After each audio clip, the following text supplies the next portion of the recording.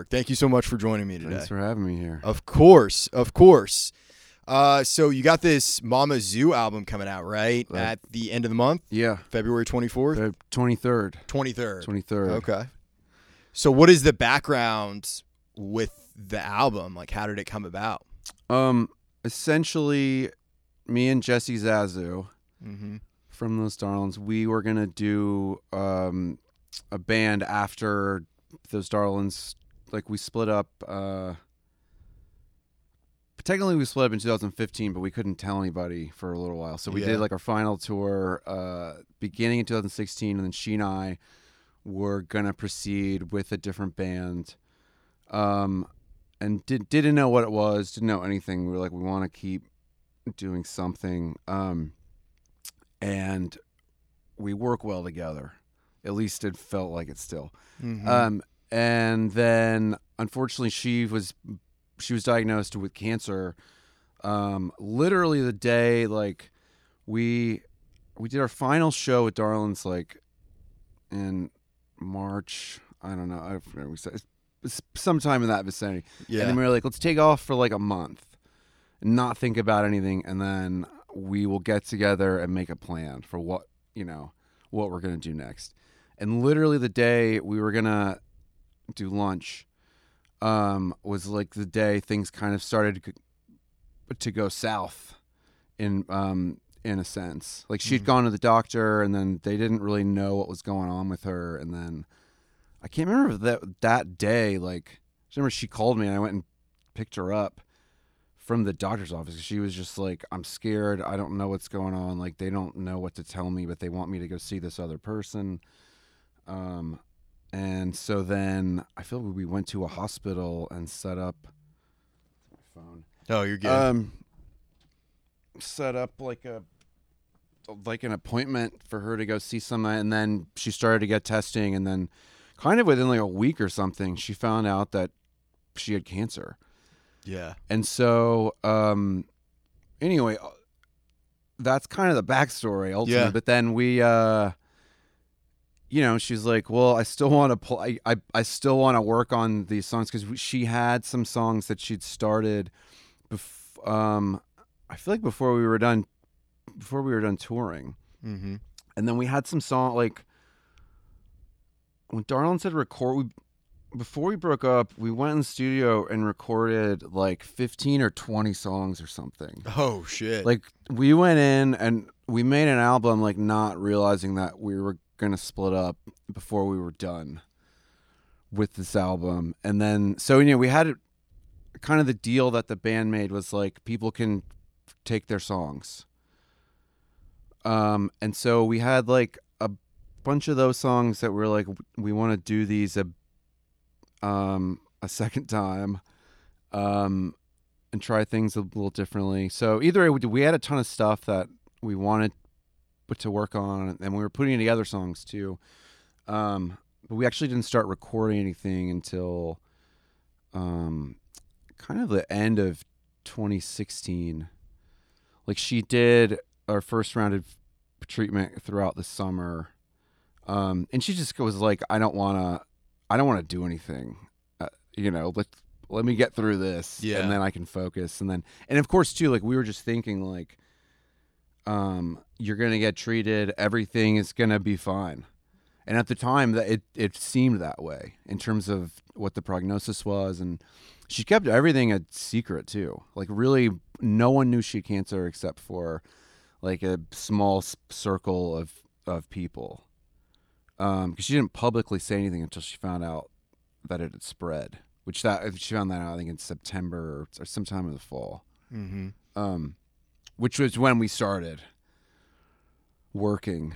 And some people are like, did you start working then just out of like a fear of it not being able to get done? And my answer is like, no, that's just, that's what the schedule was. Yeah. That's just what we had planned. It was just kind of a bad coincidence. Yeah. Yeah. So, how much of that was done before she had passed? Well, I feel like what is on this album was more or less finished in some capacity. Like it needed to be cleaned up a bit, and there was some stuff. But like we had made rough mixes of everything. So everything kind of like we were at the point to where we wanted to share it and see if we could shop it around. Sure. But then we had like a bunch of other songs that we didn't finish, that weren't done, that we were. And kind of the deal, this record, it's like I was trying to pitch it as like, almost like a compilation in a way, because I feel like sonically, like there are punk songs on it. There are like things that are a little more spacey and synthesizer kind of based. So it's not just like there's one sound to everything. And I had like kind of pushed on this idea of like, we don't have a band. It's just the two of us. Like we don't know what we're doing necessarily. So like if a song seems like it can go a certain way, let's just push that as far as possible. Like if it's a punk song, let's just do it like that. Let it be what it is. Yeah. Yeah. And then I figured, I was like, if we can record like 20 songs, there's going to be 12 of them that are going to fit together. And then that can be the record. And then everything else that sounds different can be its own thing after the fact. But then we just didn't finish everything. It was a bunch of kind of like when I went back and started working on everything again, there was like a bunch of songs that, I'd kind of forgotten about because, like demos that weren't really completed, or just like an idea like, oh, I've got a chorus. And so there'd be like a demo for like part of a song.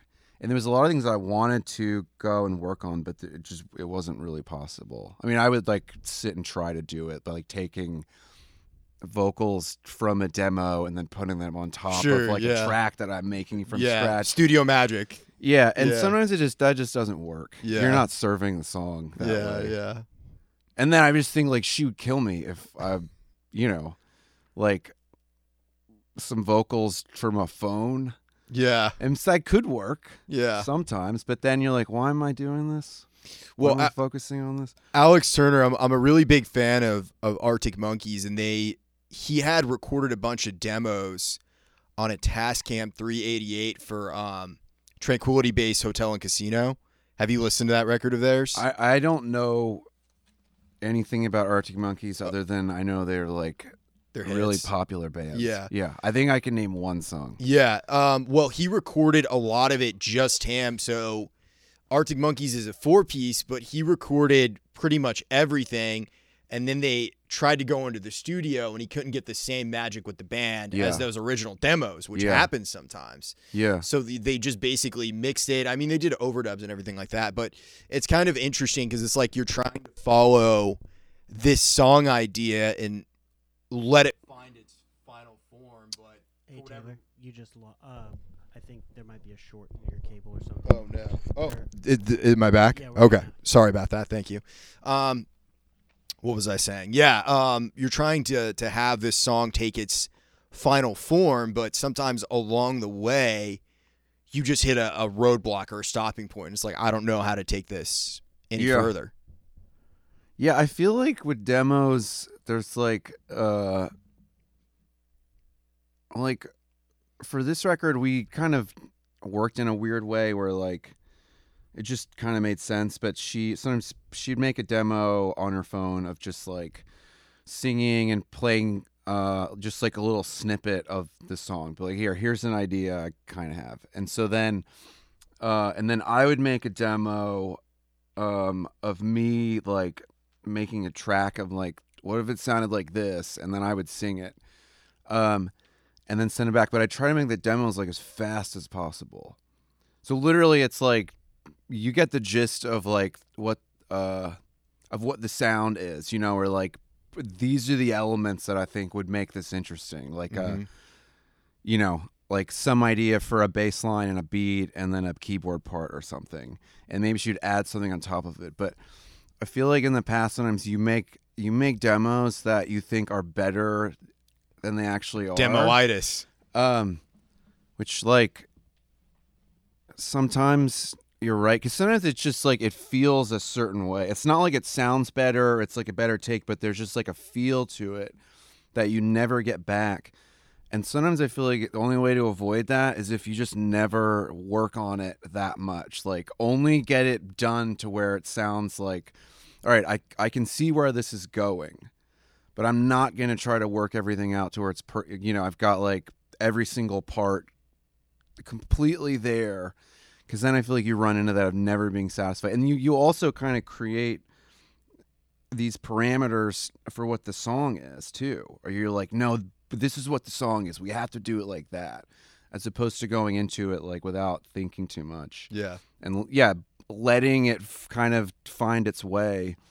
And I feel like if you play a lot of instruments, there's a kind of a control thing that happens where like you want other people. I've been guilty of this before where like maybe on a demo you play everything, but then when you're recording with a band, you want the drummer to play exactly like you, which unless you're playing like a drum machine part, that's completely stiff and it's just exact. It's impossible. Yeah. Because everybody has their own little feels, and like you just have to get over that and realize like you can't control everything, and you have to let people be themselves and then live with the result to a certain, like, you as a if you're the producer of the song, you can kind of push things a certain way, but yeah, you're obsessing about this thing that's in the past that you can never get again.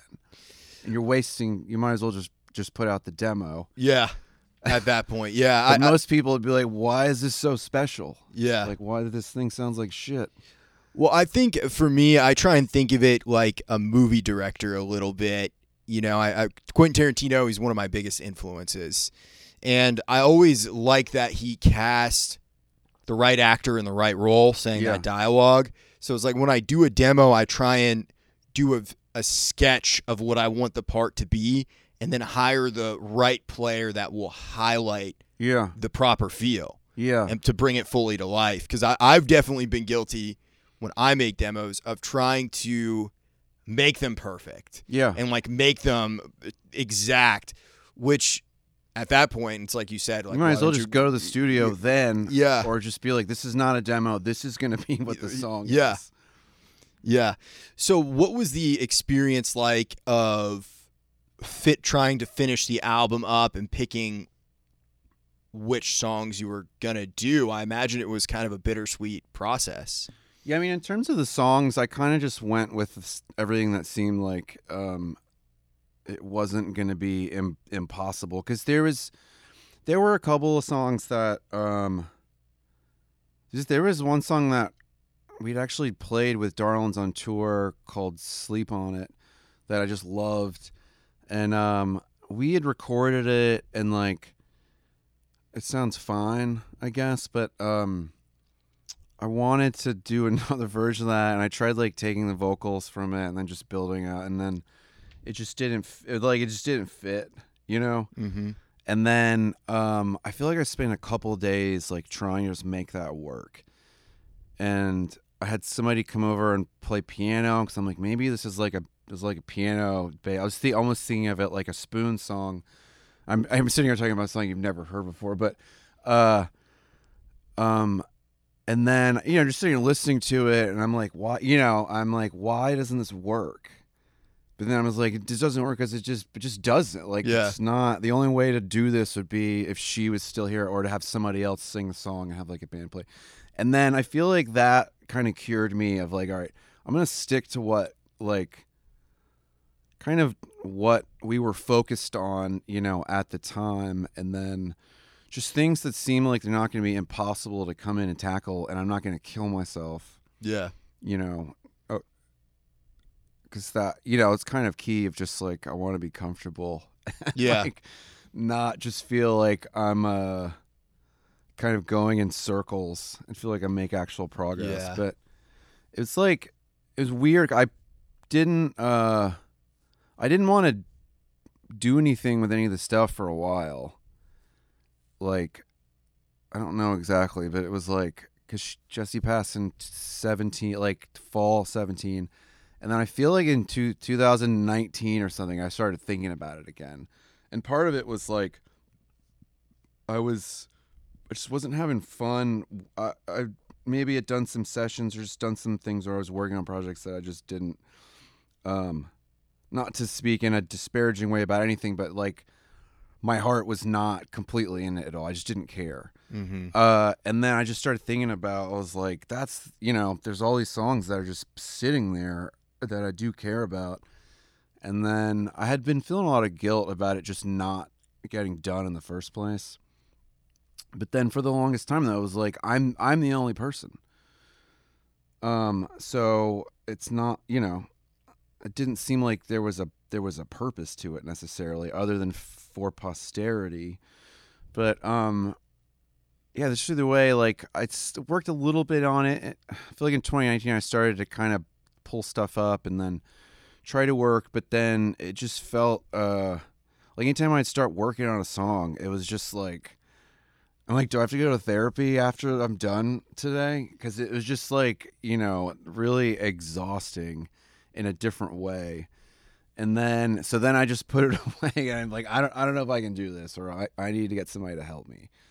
And then, so then it probably sat for like another year and a half, more or less. And then, in 2021, I was like, all right, this has to get done. Cause I would just think about it constantly, like probably for like just a blip of a moment, like every day, it would come, it was like somebody just like showing up at the door being like, you haven't finished this yet. Yeah. You have to finish this. And so then, basically right when I was like, all right, I'm just going to dive in on this, and like, it's going to be painful, but whatever, who cares? This has to get done or I'm going to go insane. And then, but I started to get busy again.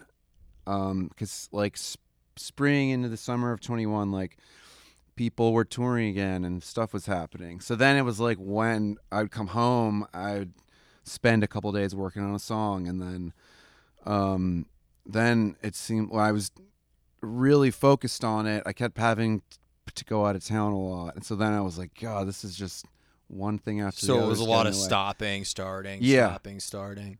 And then, and part of the slow, I feel like I would have, maybe could have gotten done a little faster, but like, I kind of took everything that I had at first and then was going to master it.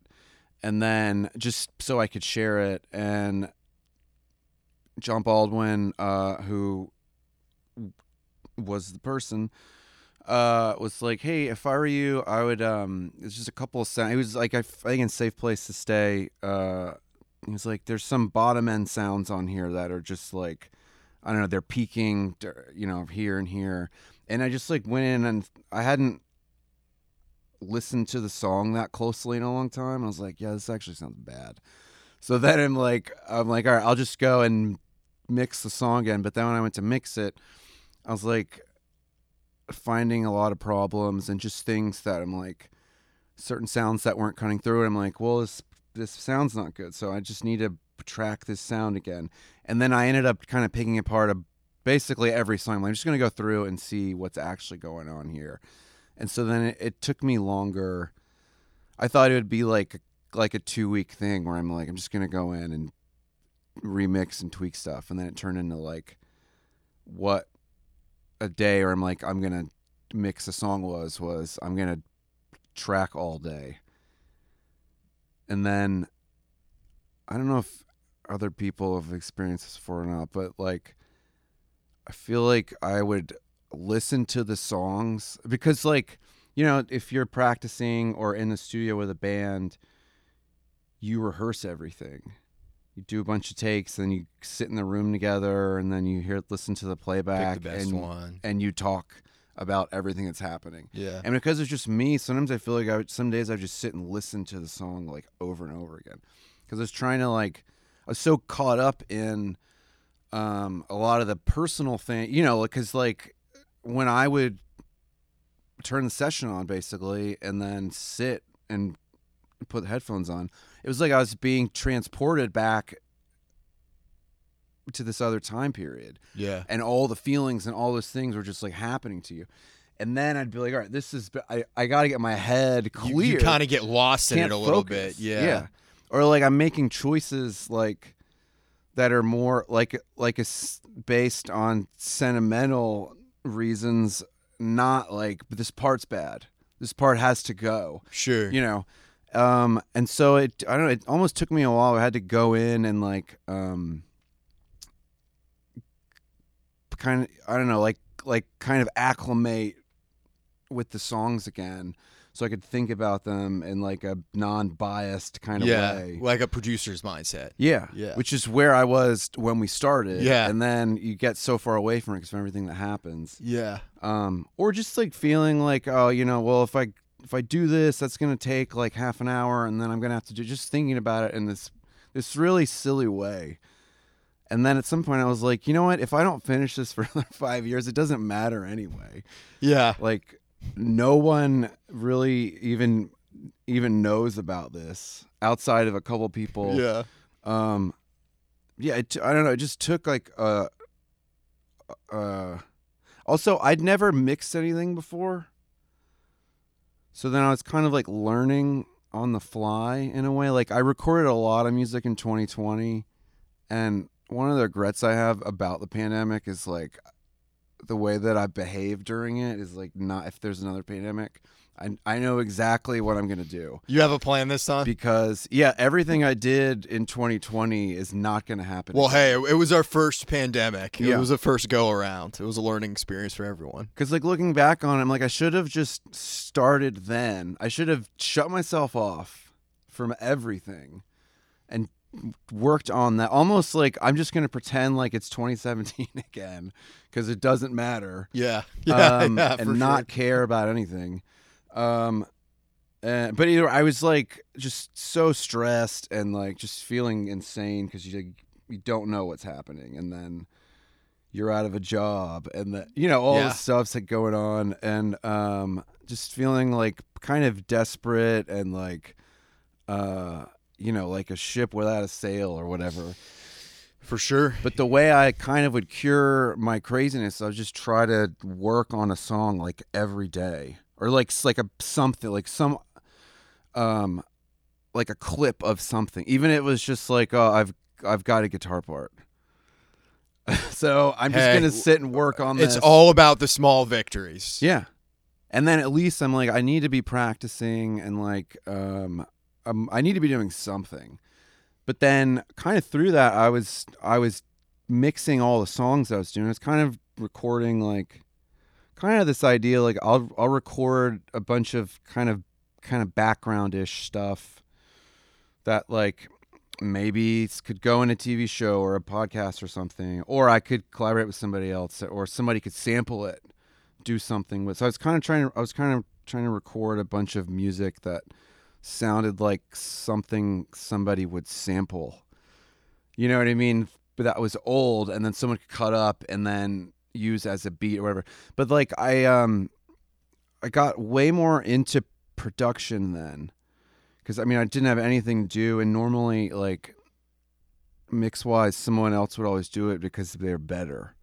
And I was like, I don't care to figure out how to do this. Yeah, for sure. I hate looking at screens. I hate being on the computer. Yeah. I feel like when you're working in Pro Tools, it's just like lots of screens and then screens within the screen.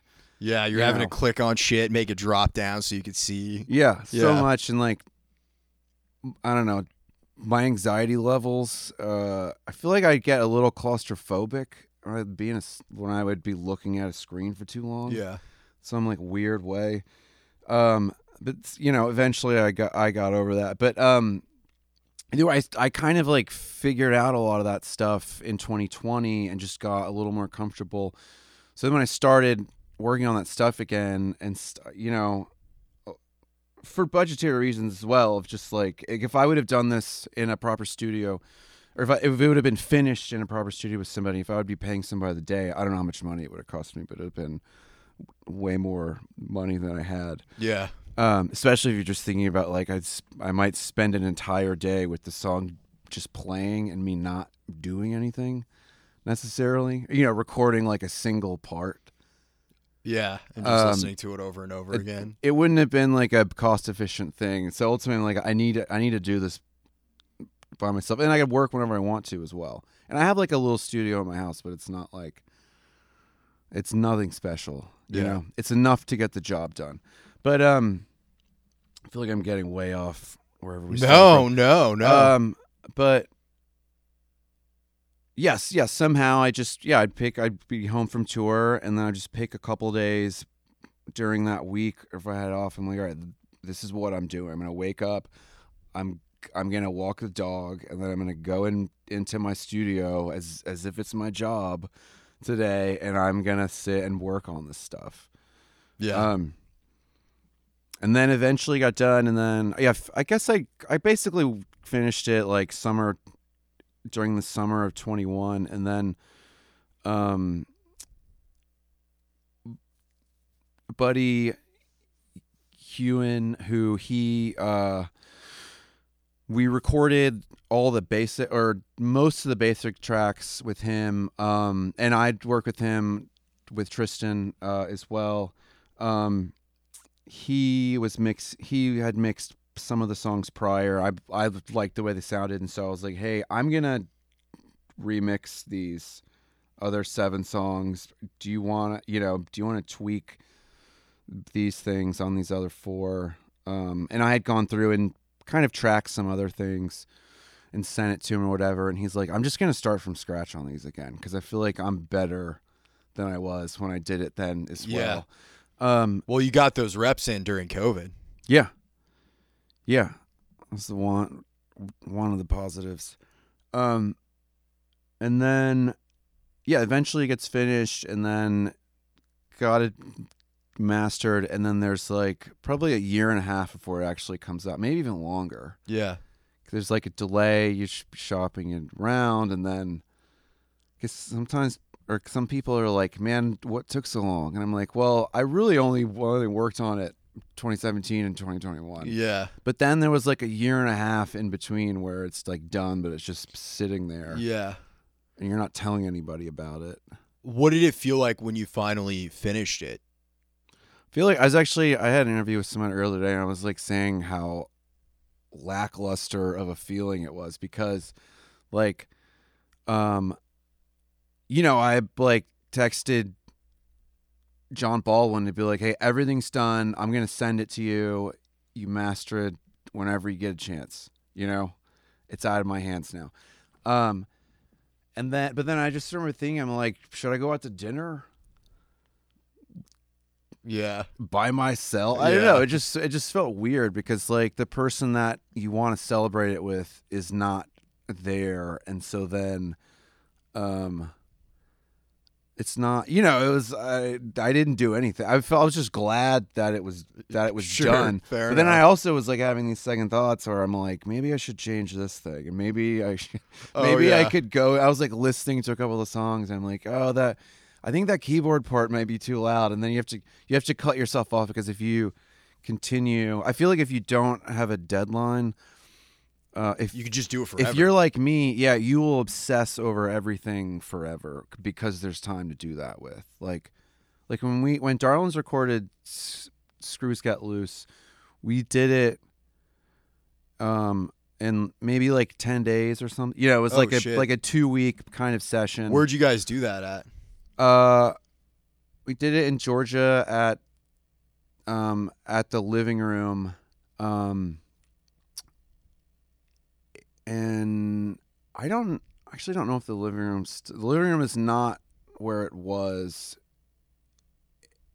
I don't know if it still exists though in some form, but went to Atlanta. We stayed in like a shitty kind of hotel, and the engineer at the studio, I remember like the first day we told him like where we were staying, and he was like, why didn't you just ask if you could stay with me? I've got a house with like extra bedrooms.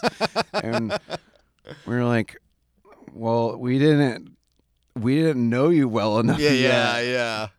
Come on, Ed. And it was just funny. And then because the hotel we stayed in, it was like an extended stay kind of place. Oh yeah. And it wasn't like bad, but it wasn't nice. If you're somewhere for 2 weeks, you can find a lot of problems. Yeah, for sure. But like I got bit by something like one of the night. I woke up one morning and just had like a bunch of bites on my neck, and it almost looked like a bunch of pimples. But they were just like all on top of each other. And Shit. I don't know if they were chigger bites or like scabies. I don't even know what it was, but I just woke up and Jeff Curtin, who was the producer, he and I were staying in a room together. He was like, "Oh my God, what is that?" And I'm like, I don't know what it is. You just woke up and it was there. Yeah, and then I didn't know what to do, and so I wore a bandana for like the next 5 or 6. Everywhere we went, I just had like this bandana on that was covering up, and it was like the end of the summer too. It was hot as hell. Yeah. There's no reason to have a bandana on. With that being said, like we were in Atlanta for about 10 or 12 days or something, and we did the whole thing. And then we were done. Yeah. Because like we were working on a schedule, and like we had to tour. Like everything was already planned out in the future, and they were like, we want this to come out in the springtime of whatever the upcoming year was. So it's like you need, and then you're looking at a schedule. You're like, well, we have this block of time and this block of time. And then, you're forced to get your shit together and just figure it out, and then like get as much done as possible. Which is a really fun way to work, I feel like. Yeah. If you know what you're doing. Yeah. Well, if especially getting along well. Yeah. When you have other people there, it can either be a hindrance or you can get something done quick. I fucking love that record, dude. It's incredible. But my buddy Kurt, I was living in Maine at the time, and he had sent it to me. He's like, check this out. There's a band in Nashville. And I think at that point, maybe Be Your Bro was out and Screws Get Loose, like the title track was out. And he sent it to me, and I just remember seeing the video and you running on the Korean Vets Bridge. I did not want to do that. Really? Yeah. But he sent it to me and was like, you should check this out. If this is what's happening in Nashville, this is where you should move. Yeah. So that kind of was what put in my head that I wanted to move to Nashville. Was me running across the screen honestly it was like a combination of a couple different things, because like I had kind of lived all over the US. Like I lived in Colorado for a little while, I lived in Florida, North Carolina, all these different places, and at first I thought I wanted to move to Memphis, and then I kind of heard Nashville was a happening thing. The Black Keys were here, Jack White was here. That was right in the beginning. It was post flood. Yeah. And he had sent me Those Darlins and said, check this out. I think you would really like this music. And yeah, man, it was always something that was really inspiring to me. And kind of had impact on me fucking moving to Nashville. Crazy. And when I moved Hopefully here, you've been happy with it. Oh yeah. I have to live with that guilt. No, dude, it was the best decision I ever made. But I moved here at the end. It was August of 2015. Yeah. And you guys I had just got here. I think you had just announced like your we're final run of shows. Yeah. And I was like, damn, fuck. Yeah. And I know Justin Collins from Justin and the Cosmics. You guys were doing some shows with them too. Yeah, they did the first leg of the final tour. I think. Yeah, but yeah, man. To nerd out a little bit, yeah, I'm a pretty big fan of you guys. I think in a lot of ways, you guys are a proto band for I think a lot of what is happening in the East Nashville scene today. Yeah. And it had a huge impact on me. What I feel like I don't know what's going on in town anymore. There's still a lot. I think I have my hand in a lot of different pies, so to speak, because I do the podcast. Yeah. I play bass, so it's like for the past couple of years, I haven't been super active, but I'm in a band called TH3, which, by the way, we're playing February 16th at Springwater. Come see us. It's our first show in a couple of years. But Played a little bit down on Broadway as well. How does that go? It's nothing. So here's what I'll say. It's nothing I've ever had to do full time. So I enjoy it whenever I go down there. I just get a call from my buddies that reveal, and they're like, "Yo, do you want to come play today? We need someone." And what kind of a show are you doing? Like a set of covers for like a crazy amount of time? 4 hours. 4 hours. Yeah. Do you take breaks? So typically they ask me to come down. Like Dustin, he's the singer and the bass player. He also plays drums. Yeah. And it's typically whenever their drummer Ian can't make it because Dustin won't go over to drums.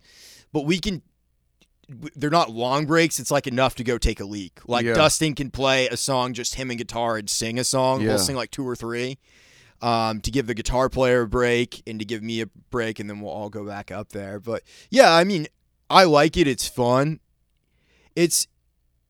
Can be stressful though too, because for me the stress comes from like making sure I have the songs learned. Like I took it very fucking seriously when they asked me to do it. Is there like a list that you basically are pulling from every time? Yes and no. I mean, you're gonna be playing Sweet Home Alabama for sure. There's certain songs in the set that it depends on whoever the singer is. Right. So it's like, is it going to be hard for them to sing? Like Josh from the reveal, he doesn't want to do like Sweet Child of Mine. I was just going to say, if somebody who can't sing, unless someone wants to pay, someone has to do Sweet Child of Mine, and then you get up there and bomb it. Yeah. Well, he's like, I don't want to do that, or like Enter Sandman because it's hard on play hard Enter on his Sandman voice on Broadway. Yeah. But yeah, I mean, it's oh my God. It's a lot of that. Like, whenever I've played with them, we've always kicked it off with, like, Cocaine by Clapton or Tush by ZZ Top. Something that'll ease us into it a little bit. Yeah, you're not going to play Queen right out of the gate. No. Yeah, I think I've never played on Broadway before, but part of me, like, wants to do it. I like the challenge of just playing a ton of songs. I like being in environments too where like if you're playing like a private party or like a wedding, it's like different than a typical show situation. Like everyone's just there to have fun. For sure. You know, and you can play whatever you want to and nobody's going to give a shit. And everyone's partying, and I feel like the pressure's on you as just a player. There's no pressure in a way, because even if you are not getting through the songs well, if people are probably still having fun, because it's like people from out of town that are just there to have drinks, and it's the complete opposite of like if you're used to kind of playing a set on tour or something where like where there's no space in between the songs and everything is bang bang from start to finish, and it just requires like a different kind of focus. I kind of like playing songs that I don't like, that I'm not fan of as well. So maybe that's like a little twisted. No, but I get where you're coming from. There's something interesting about being forced to like learn stuff that you don't like, and then sometimes in turn you like sit and you like develop an appreciation for the songwriting of like certain people have that just come at it from a different place. Yeah, well, you start to notice, at least for me, and don't get me wrong, I'm no like Broadway diehard. It's like I have a little bit of experience, enough to kind of like get my feet wet and have an idea of what it is. Yeah. But you start to notice where, like, oh, I've seen this before. This is what this is. Yeah. You can start to predict changes even if you don't know the song entirely. Yeah. If you know the vocals, I feel like sometimes you don't have to know the chords, because you can feel where if the melody's like leaning a certain way, you're like, I think we're going to the 4 now. Yeah, well, like, we were. I have an example of that. So, like, when I was playing at Big Machine, that's where I've played at. And by the way, all the like, I didn't know they had a bar, but all the bars are just names of like people or labels. Yeah. Which is really funny. Yeah, 100%. I had this experience where the person who ran sound, she wanted to do Hit Me With Your Best Shot by Pat Benatar, Yeah, I think. Pat Benatar. And I never played Good that song. Yeah, it's a great song, but I figured it out kind of on stage. I was like, how does it go? And this was like after the third go around of me playing with them. Yeah. Like there's certain songs that I just tanked, dude. But And then if you are in that situation, do you keep playing? you just fight through it. You stay. you're You just white pick a knuckle. note, and you're like, Yeah. I know the tonic of the song, so I'm just gonna play that note, but up high. Well, it's hard as a bass player because you can't really. There's no faking it. Yeah. And like sometimes we'll play Sugar We're Going Down, and we don't always drop D on it like the original. Who's that? That's Fall Out Boy. We're going down, down, and early I around. don't know any Fall Out Boy Yeah, songs. yeah. It was like a What's big that? song, like 2004. Yeah. But yeah. So sometimes it's drop D, and sometimes like they just play it standard. Yeah. So I'm kind of like looking over at the guitar player, like, "Yo, did you drop D?" And then Yeah. if he's dropped D and I'm not, if I didn't have like time to tune down or didn't get whatever, I'm having to adjust on the fly. Yeah. And not play a bunch of fucking clams. But yeah, there was a time where I just shit myself on stage like playing that song. What are some other hard ones? I always tell people like playing bass because I feel like bass players, unless you're Flea or like one of these other kind of people that are super famous, people look at the bass player like I mean, it's always a joke. I can't think of one on top of my head, but it's the bass player is basically treated like they're not even a part of the band. Yeah, for sure. And maybe there's a reason for that. I don't know. But like when the bass is good, everybody feels it, you Yeah. know, like the bass and the drums and the vocals to me are what makes a song. Yeah. Because you can play that with, you can kill the guitarist and the keyboard player and still have those elements. If it's a good song, They can fake their way through a song. Yeah. But bass, even if it's a simple song, like if you play an F and it's supposed to be a C, Yeah. you're playing like a bottom F, but you're supposed to be on a C. You can't really see, even if you save yourself quickly because of the physics of the actual sound. Yeah. I mean, it sounds like shit, and everybody hears that. If you play an F and then you're like, oh shit, it's a C. It sounds like you're doing like a suspension, like you're unless you're going playing in. jazz. Yeah. Yeah, like you can get away with it, but bass, like you kind of have to play every beat of the song in a way. So like you don't stop playing. Although I feel like I try to drop out as much as possible because I love it when, this is like a classic move where the second verse, like there's no bass for the first half of it. Yeah. Or something. But generally you kind of play the whole time, and like a guitar, you can just hit chords. Yeah. And let them kind of sing and ring out, and you're still playing along with the kick drum on bass. Mm-hmm. Yeah, and if you start fucking up, if you're like supposed to be hitting a bunch of notes, if you like don't know where you're at for a second, it's like a bunch of bad notes. Oh yeah. And you stop playing, it's like, well, this sounds fucked. Yeah. And yeah, I don't know. I feel like it's so much harder, and like if you do your job, people don't like. No one knows. It's like Yeah, defense they on a don't football care. team. Yeah. Yeah. People only care when you fuck up and the QB is getting sacked, and Yeah. then it's like, oh, this guy whose name I've never heard of before. All of Yeah. a sudden, he's the most important player on the team. Yeah. Or it's like when Chiefs since we're going to the Super Bowl. Yeah. Yeah. The year the Chiefs played against Tampa Bay and got slaughtered, Pat Mahomes like had zero protection. Like he literally ran for his life the entire game. Yeah. It was because he didn't have anybody on the line whatsoever. Yeah. But like whoever the starters were on that line, I don't know. I couldn't pay somebody to tell me who those people were that were Yeah. missing. Outside of like a pundit on TV or Yeah. maybe an actual coach. But I bet fans of the Chiefs could not have named those people. But they were the most important people, Yeah. apparently. Yeah. No, it's definitely similar to playing bass for sure. I think there's I've had so many like flashbacks to times where I just totally ate it on stage. Like when I was growing up in Maine, there was this guy that I played with at this music school. It was like kind of like a school of rock kind of a deal. Yeah. But we would do all. It was like an ensemble group called Taking It to the Streets. It was like 4 piano players, 2 drummers. One of them would do percussion. They would switch off on songs. Were you guys playing concerts like in public, like on the streets? No, Maine? not on the streets. We play at venues. Yeah. But there's this which are on streets. Yeah.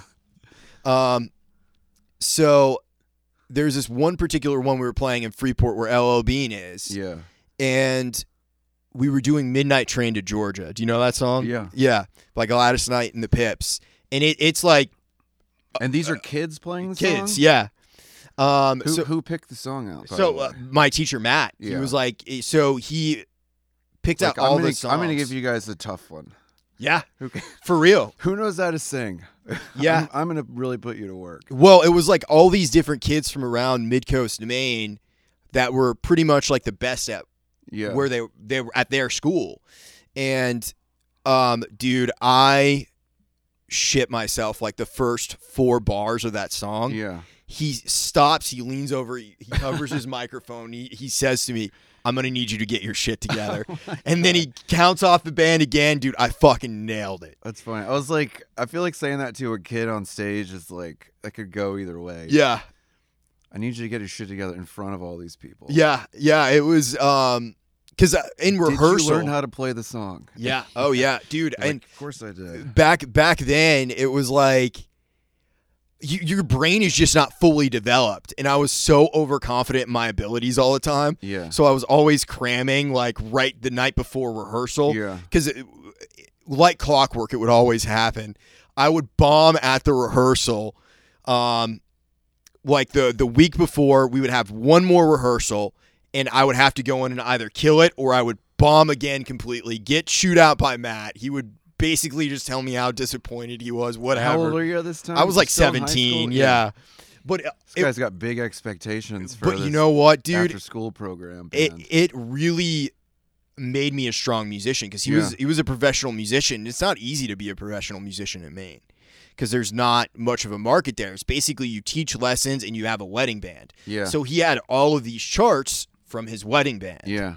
So that's how a lot of the song selection came. Well, and he would do other songs too. Like it was all sorts of stuff. It was basically all sorts of top 40 through the ages. Yeah. We also had like these Beatles groups that we did. And there was like this group of younger kids where they were kind of like elementary school, junior high, and I also played bass in that just because there was no bass players around. And it was really fun. Like it made me a musician because it was like all the teachers that taught at the school were all of these incredible players. And it really taught me what it was like to be around musicians at a young age, like working musicians. Yeah. And on the East Coast, it's a little bit different. Like in Nashville, I've had one gig where I had charts with actual notation, and it was a guy who came down from New York and like booked me. What kind of stuff was it? It was so he was it's like these Grateful Dead tunes, but they're in the style of like soul music. It's like him on keys, and then me on bass, and then a drummer. So it was a 3-piece. And we play these Grateful Dead songs. Like we played Tennessee Jed, and a bunch of other Grateful Dead tunes. It's like lo-fi soul kind of. Yeah, it's really cool. And he had a bunch of originals that we played as well that were more straightforward, like just feel good, like vamp kind of tunes. But yeah, he had charts. He gave me charts. So it's like I can read. I can't like sight read great, but if someone gives me charts in advance, I can play along with them and figure it out. I never really learned how to read music. I took a piano class for college credit, but it was like a one-on-one class, but all I really did was play scales, because it was basically the class, like if you were gonna maybe get into classical, it would be like a class, I feel like half of piano is just learning all the scales. You're like learning all the diatonic modes. And, yeah, just getting comfortable with all that, and like I didn't learn any songs necessarily. Like all the exercises were basically that, Yeah. But like I could read for certain, like that 3-month period. I could, by the end of it, I feel like if I saw something on staff, like I could play it. Well, but then that was literally the only time I had to do it. And now if I look at music, I mean, I can kind of figure it out, but it's like the amount of time it takes, it's pointless. It's definitely a muscle. Like if you don't use it, you lose it. Yeah. The more you do it, the I can't better. see the chord. I literally have to look at it and think, okay, okay, that's this. Yeah, that's an F right there. Yeah. I mean, a lot of it is just you see something over and over again, and then your brain just knows what it is For by sure. sight. Well, it's like reading a sentence versus reading a letter. You Right. know, like for a long time, I'm reading letters on that page. Yeah. I'm not making words. Yeah, out of I can read words, I would say, but I can't read full sentences. Yeah. Especially in a room full of people, like playing with other musicians at the same Oh time. yeah, if other people are waiting on me. Yeah, I yeah. can't do it. But yeah, it's definitely a skill. How long have you lived in Nashville for? I moved from Richmond. I think like in 2002 or 3. But I lived in the borough for a while because I finished up at college. I went to Middle Tennessee from like 03 to 05 or something. I only had a couple years left. I can't even remember. I always get mixed up. But I mean, I've lived in the great area. I lived in Murfreesboro then, and then lived there a couple years after I got out of college, and then I was just touring a lot, and it was so cheap to live there. I was like, why would I move? Sure. But then when all your friends leave, town doesn't feel the same. Yeah. So I guess I moved down here in 2008. Okay. But like I would come down here pretty constantly just to see shows, like when I was still living or when I was going to college, because there was always shows. Sometimes there'd be a show there, and then the band would be down here playing the next day. So we would like see a band at a cafe there, and then come down here and see somebody play, at the end or wherever. Sure. Yeah. Which was kind of fun. So was that like the time period that Those Darlins had started? Yeah, we were still living they started the band, I think, in 2006. Okay. And I didn't start playing with them until 2008. And when they started that band, they were doing covers. There was a restaurant that was on the square that they started playing at like on Friday or something, and they were doing Carter Family songs.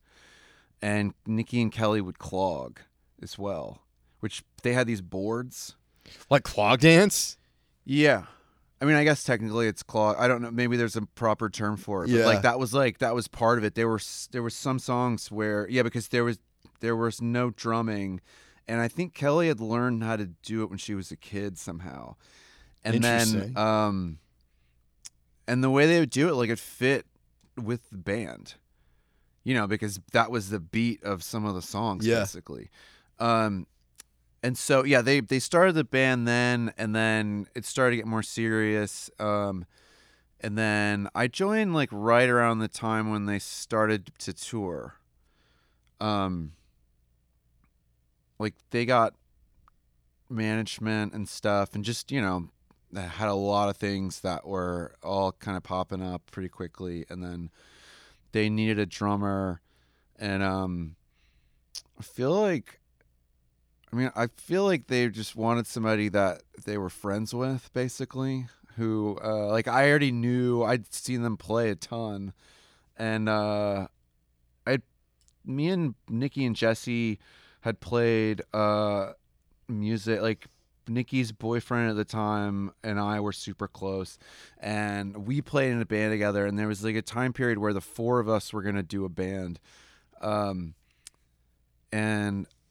it was going to be called it was going to be called The Group, which I thought was like a sick, like we had a band name, but there was no, and then we didn't have any songs or anything, but we just had this idea of like what this band might be. And I feel like we tried to practice once, but never turned anything. But either way, I had played with them, and like I had known Kelly forever too, and had played music with her for fun. And yeah, I think basically they just needed somebody that like that they knew would be a good fit, and then also was available to do the tour dates that was already booked. Sure, yeah. Which I feel like half getting hired for a band. I said this to someone on the phone today where I was like, you get hired because you're a good fit, but you have to be able to do the tour dates. Because you could be the best person for a band, but if you can't clear your schedule, or if you don't want to commit to doing all that, they just find somebody else. Yeah. But yeah, and then I'd never actually played the drums before in like a serious way. Like shit, really? I had a drum set, and I always lived with people who played drums. So like there's always one in houses that I lived in. But like I'd played like on demos and things like that, or like in bands I was in, like after practice, like everybody would switch up and play covers and fuck off basically. Yeah. But I'd only done like some shows on drums, like in a punk band, like that I had with some friends. That was just kind of like a party band. It was not a serious band whatsoever. Mm-hmm. And so part of me was like, "Are you sure you want me to do it? Because I don't know." Yeah, I mean, I'll be fine, but it's literally gonna take me like a couple shows just to get any confidence. Because like, I just haven't done this. And then, I mean, I went over and we practiced once, and it just like worked, and it helped that I had seen them play so many times, and like I knew all the songs like by heart basically. So that helped. And then we went on tour. Basically, like I joined the band and then like went on tour like within like a couple weeks of having played. And it took me like first tour, I feel like the first couple shows I was just like in shock because one, you're in a drums, you're like sitting in the back. So it's like a different kind of perspective from being on stage. And part of it, I had these like weird like just thoughts of like, do I know how to set the drums up properly every night? Like, am I gonna, like I didn't necessarily even know like what I was comfortable with yet at the time. And then I'm like, I'm supposed to be in this band and play well in front of people.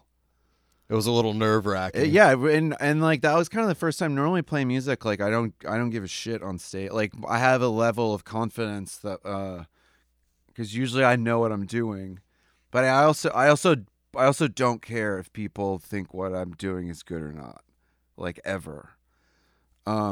Like I want to be satisfied with it, and like I try to be present and just play as well as I can, and then whatever happens is what happens. But in that moment, just on drums, I was like, I do not feel like I am in a safe place. You were out of your element. Yeah, everything, and like I don't, like you control the tempos of the songs,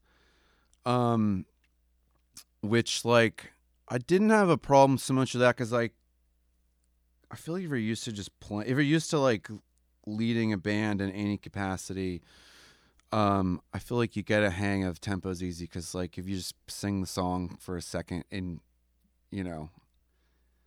it's like that's the tempo, and then I don't know, there's just like weird anxiety things that you don't think about until you're in that position, and then your confidence, you're like, I thought I was a confident player. But then you realize, like, I have zero experience doing this. So of course I have anxiety about it. But then, like, like we did, the first tour that I did with them was like, I feel like it was like a 3-week long tour. Like, it was pretty long. And after the first week, I felt like I'd been doing it forever. Yeah, and I bet. Crazy that I feel like the confidence level you get, like, when you're touring and playing every day versus when you're just playing shows in town, it's so much different because you're building on something within 24 hours. play show. Then within 24 hours, you're playing again. So you're learning from what you just did, and you can build on things so much faster. And then playing in front of people that you don't know is also kind of nice because you're not thinking about, I feel like the first show that I played in town was weird for me because people didn't think of me as a drummer. And so I felt like some people might have been looking down their nose at me being like, why did he get picked to be in this band? Like, he's not even a real drummer. Yeah. Which is true. But if you do it for a month, you're like, well, I am now, and I may not be, I can't do the Purdy shuffle, but I can play this set as well as anybody can. That's all that matters. What's your first instrument? I played guitar first, but I didn't even start playing music till I was about 20. Really? Wow. Because I played sports growing up, and then I got a guitar for my birthday. My grandma gave me a guitar. I got a guitar for Christmas when I was 13 or 14. I think I was 14. And then, because I always wanted to play guitar.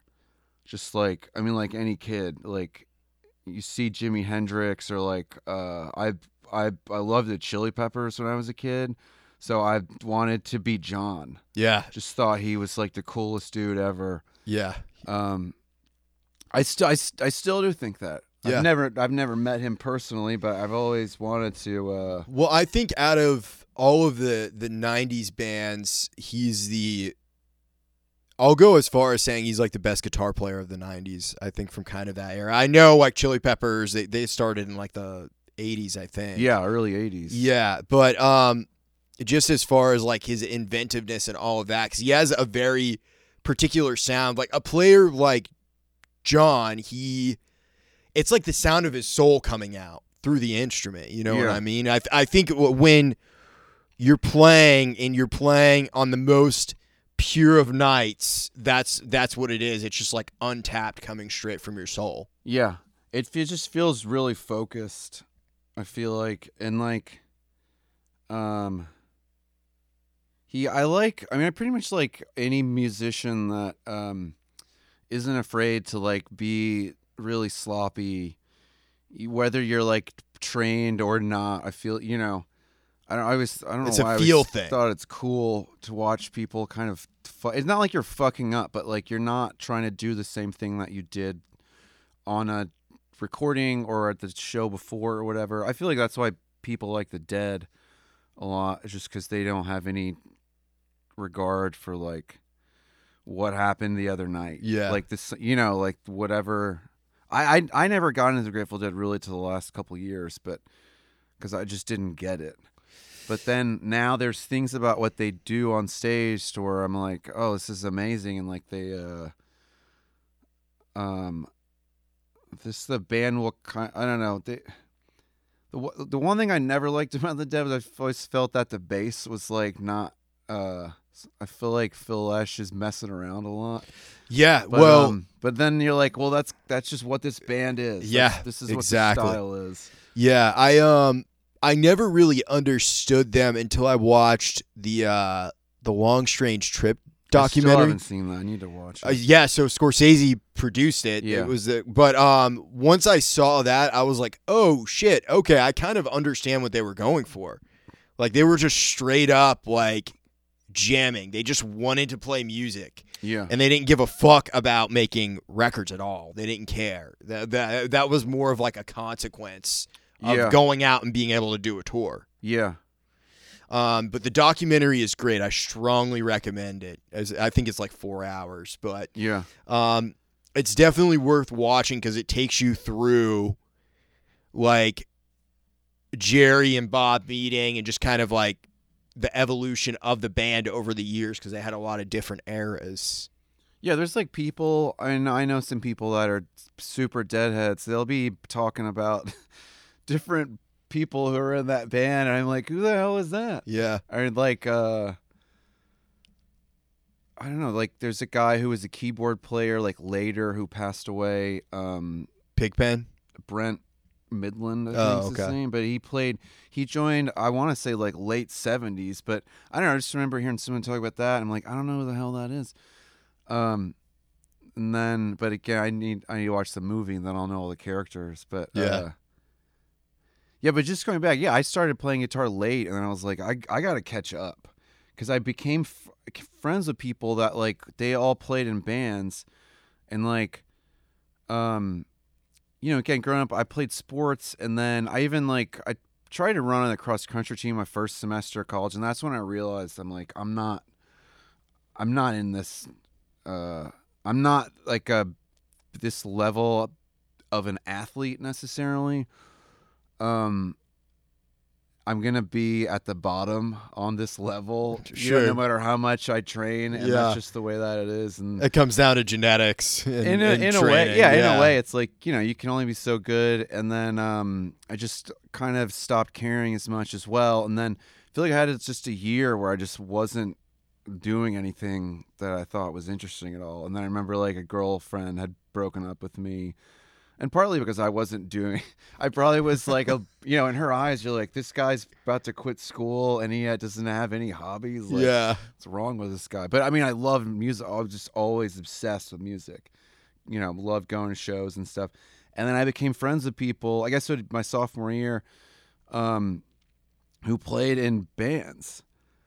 And then I just we were hanging out one night at a diner, and my buddy Prabir, he played the guitar, and I think he'd been playing since he was 12, and he was like, in my eyes, he was a professional.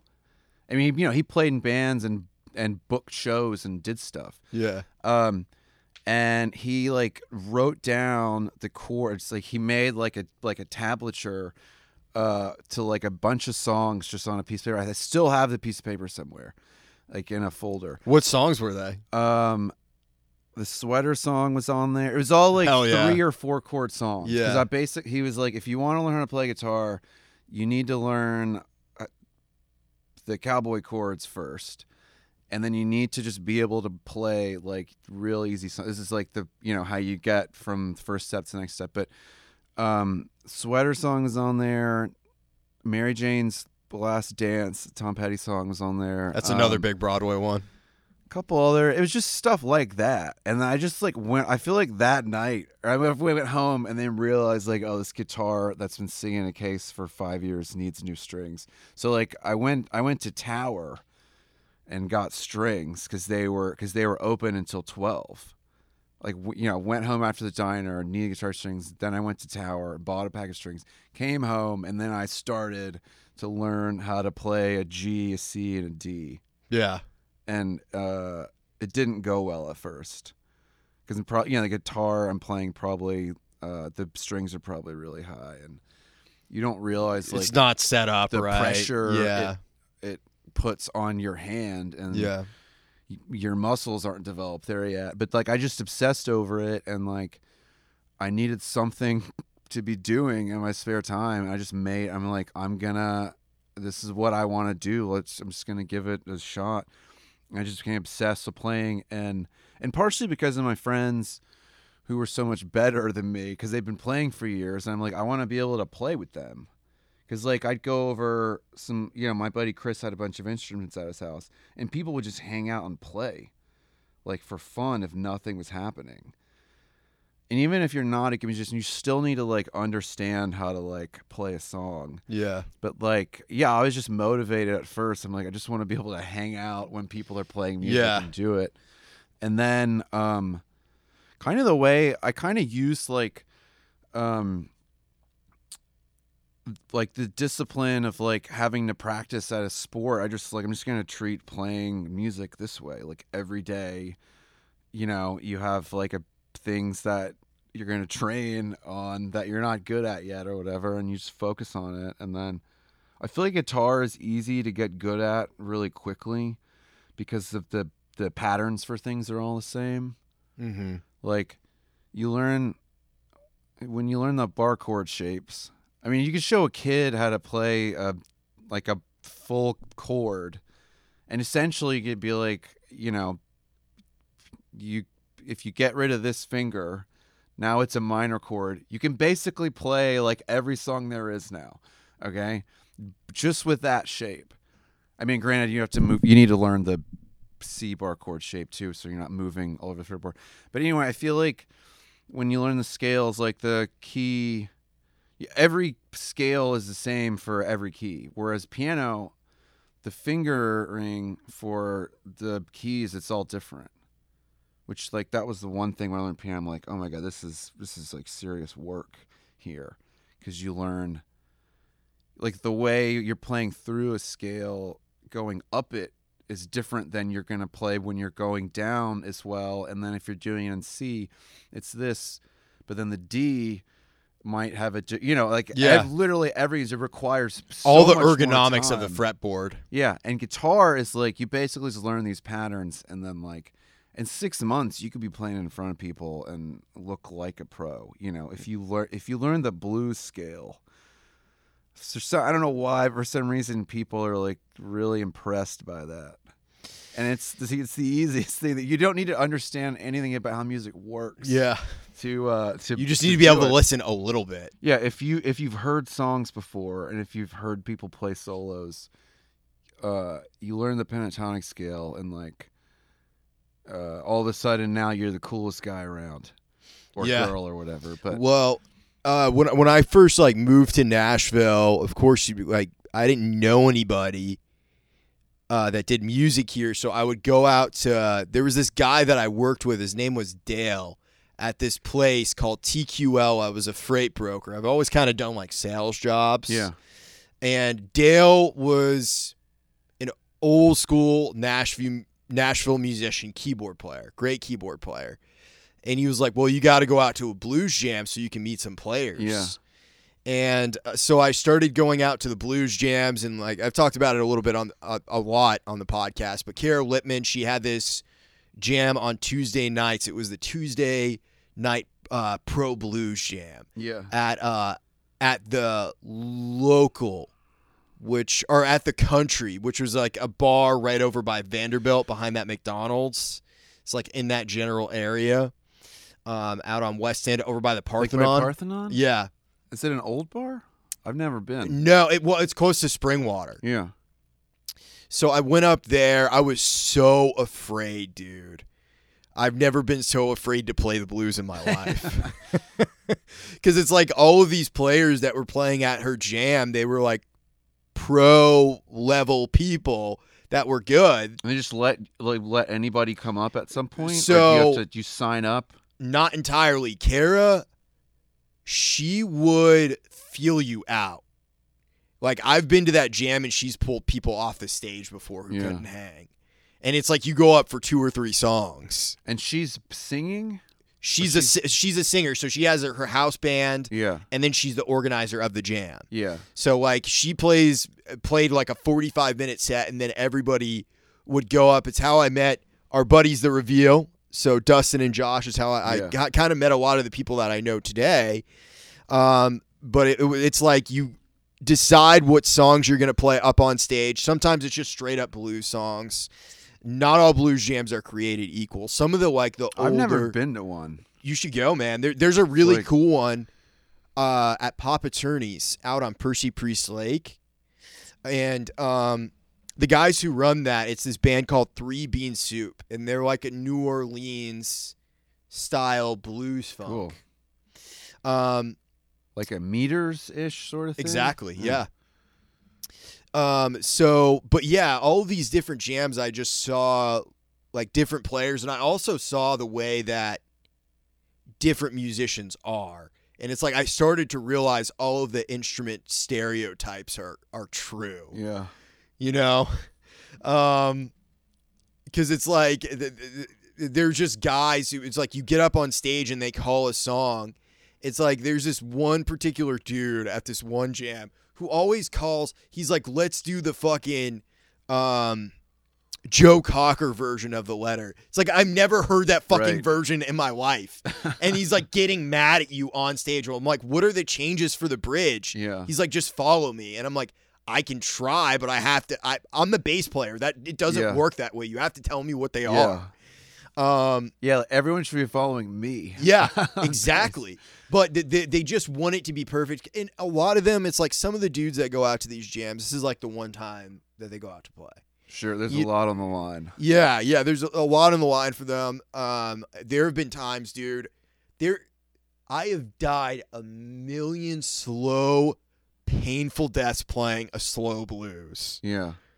Just bombing bass notes. And it's 3 fucking notes. Yeah. You know how embarrassing that is? It's horrible. Yeah, I've had that happen many times. Where Yeah. you're playing the easiest song in the world, and you're like, what am I doing? I think sometimes you don't like it's seemingly because you think like, oh, it's just 1 4 5, and then I'll just walk in between, and then you aren't focusing maybe as much as you should, and all of a sudden you're got to count in 6, not in 4. I just played the 4 chord instead of the 5 for some reason.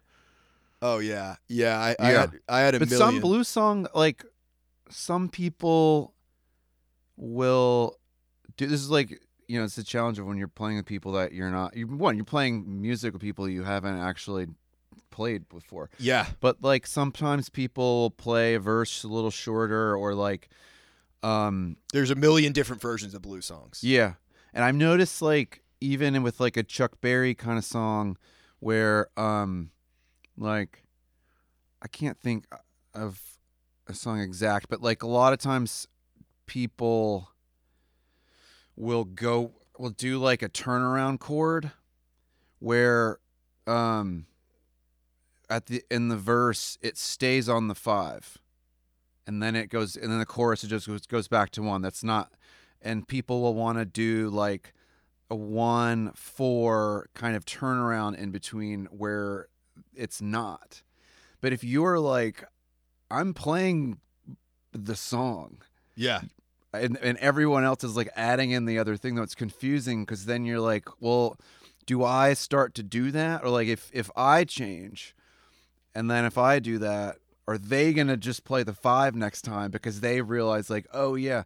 But there's a lot of tropes I feel like that people will do, and a lot of songs like are simpler than you think they are. Or like if you don't listen closely enough, like somebody was telling me the story about they had worked with Bob Dylan once, like on a session, and Dylan was complaining about how when people play the Muddy Water song, I'm forgetting which song it is, but it's just a song with the guitar riff. It's like they'll play, like they won't play the 3rd, like they'll do it in a pentatonic way. So it's like the 3rd is flatted. Mm-hmm. But in the song, it's not, like, it's just not. But, like, maybe, like, Led Zeppelin or someone else doing that song, and they don't do it that way. But Dylan's just complaining. He was like, that's not how the song goes. Yeah. Like, it swings over this note, and it actually is from here to here. But anyway, I think about that a lot, though, whenever I'm playing with people, and you're like, because, like, in one sense, it doesn't matter, especially if it's like a jam scenario where you're like, they're not gonna call the times and say this band didn't perform this song properly. Like, we need to call the police on them. Sometimes it feels that way. But though. but then you're like, what are we doing up here? Like, I learned the song, or like your ego gets in the way, and you're like, I know how this song goes. I've sat and listened to this song, many times, and it's fun to call people out in a way, because then you look like you know what you're doing. But sometimes it's trivial, it doesn't matter. But I feel like your confidence level though in the show, of like, if you're not doing what everyone else is doing, then it feels like maybe I shouldn't be up here. Yeah. With them. Oh, yeah. Well, Logan Hatcher, he's a bass player here in town. He plays a ton down on Broadway. Great player. He came on the podcast, and he said there's the right way, the wrong way, and the broad way to play a song. And I always thought that was kind of funny. That's what my track coach in high school would say. What would he say? Well, there was the Benedictine way. That was the name of my high school, but that's what he'd always complain about. That he was like, "Don't do it the Benedictine way." But then I'd be like, "So, but if there's three ways though, there's a right way, a wrong way, and the Benedictine way. Are we picking between doing it like right and wrong? Yeah. Then, like, if we do it wrong, is that okay, or do we have to do? Well, it's in context of kind of like what I was talking about with Logan. We were talking about "Take It Easy" by the Eagles. Yeah. Because in that song, right at the end on like the last verse, it goes to an A minor there, and I think it's like an A minor, but it doesn't go there any other time in the song. Just the first verse? The last verse. Oh, yeah. And he always is like, Is the second chord? I can't remember which chord it is, but somewhere in that last verse, they go to like a different chord change. They don't go to anywhere else in the song. It's like the Beatles trick. Right. But he said he always is like on stage when he's playing with new people. He's finding out, okay, which way are we gonna do it? Because I need to know because I'm the bass player. Yeah, I don't want to be the only person playing A. Yeah, but I always thought that was kind of funny. And like at the blues jams, George Porter Jr. from the Meters talked about this. But you know, Sissy Strut, right? Oh yeah, yeah. I've read an article where saying it was like everybody adds like an extra note to it. Yeah, during the bump, yeah. yeah. Well, that's what makes it funky. You know? I remember reading that, and then I went and played along with the song because I'm like, which way do I do it? Yeah. I don't remember if I played it correctly or not. Yeah. Yeah, and half the time, whenever you play that song, no one goes to the four during the solo either. But there is somebody else playing, like the keyboard is doing something on that beat, maybe, and that's why people's brains get tricked into thinking that it's happening elsewhere. That's so funny because that song, because there's no vocals, but there's nothing to get in the way of being able to hear like everything and playing exactly right. Yeah. But I've noticed like when I'm learning something, when I was younger, I feel like I'd get so excited when you're learning stuff that like you'll skip ahead in a way, and then like you end up missing a few things just because you're so glad to be playing, as opposed to like maybe I should listen to this song like 5 more times and just make sure there's not like a little nuanced thing happening. Yeah, I think for me it depends on the gig, because it's like, truthfully, whenever I do something, again, it depends on the gig, but like most of the time when I'm learning a song, I learn it like 80% of the way. I make sure I get all the changes down, and I make sure I get like some of the little nuances for the bass part where it's like, this has to be here. Yeah, if it's got a little fill or just something that's slightly different. And plus on bass, it's nice if you're like, I could do something different. Yeah. For this part, that's exciting. Yeah. You can get away from the bass line for just a moment. Yeah, I played with the Weird Sisters for a little while. They're a great band here in Nashville. Yeah. And for a long time, they didn't have a bass player. It was just Gabby playing keys, like keys bass. Okay. So some of their older songs, I was playing them with them, there wasn't even like bass guitar on them. Yeah. So I was doubling a lot of her parts, and I'm like, well, is this what I'm doing here? And she's just like, that sounds right. And so it's just like, okay, well, I guess we'll just make it up as we go and just feel it out. But yeah. Dude, I appreciate you so much for doing this. Yeah, for coming over and talking. Where can people find you at? Like on the social media? On the world? social media, yeah. Well, I mean, I'm trying not to be found there, but I have this like dream that once this record's over, I won't have to participate in social media anymore. Mamasu official on Instagram, I believe. Yeah, that's where I'm trying to get more people to go there. I don't like participating in social media anymore. I feel like it's just like a lot of clutter and like a lot of bullshit people have to sift through, and I don't want to add to the stuff. Fair enough. But it's like a fight when you're in there too, because you're like, I gotta get on Instagram and check like, you know, your messages or whatever.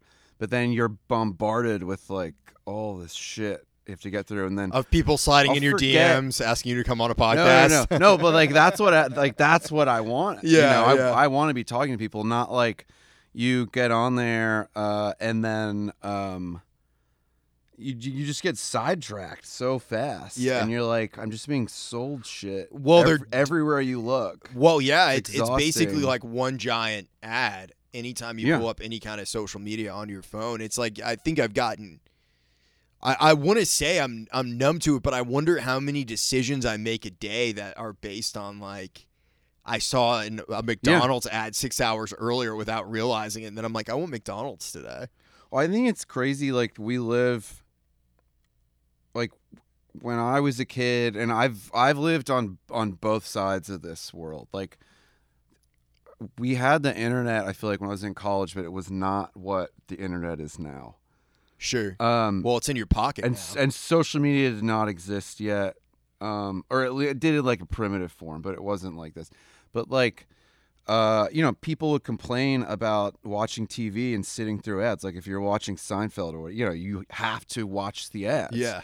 And that's like, but the worst part. And then I feel like now we like, it's like people, whether they know it or not, maybe people like looking at that shit all the time, but like you literally just look at somebody's selling you something like everywhere. And then, but then it's this weird catch-22 of like, if you don't want to participate, if you want to share what you're doing, that's the only place. That's where people are at. Like, where are you going to do? Unless you're famous already and you can get on television, you don't have a choice. Yeah, and even then you still have to be on social media to tell people I'm going to be on Fallon next. Yeah. Tune in. Like they're not going to let me on the show unless I get people to watch. You promote it. Yeah, it's just weird. Like I feel like I try to like quit using social media like as much as I made this rule to where I'm not allowed to scroll. Like I can open the app up. You can use Facebook or use Instagram. I don't use Twitter anymore. I don't know what's going on there, but yeah, I don't know. It seems like it'll be gone eventually. Yeah. Well, the whole internet, it's a thing. But dude, thank you so much for coming on. Yeah, I really fun. do appreciate it. It was a great time talking to you. Yeah, hopefully I didn't go out and waste anyone's time. No, it was fantastic. Keep on dreaming. See you next week.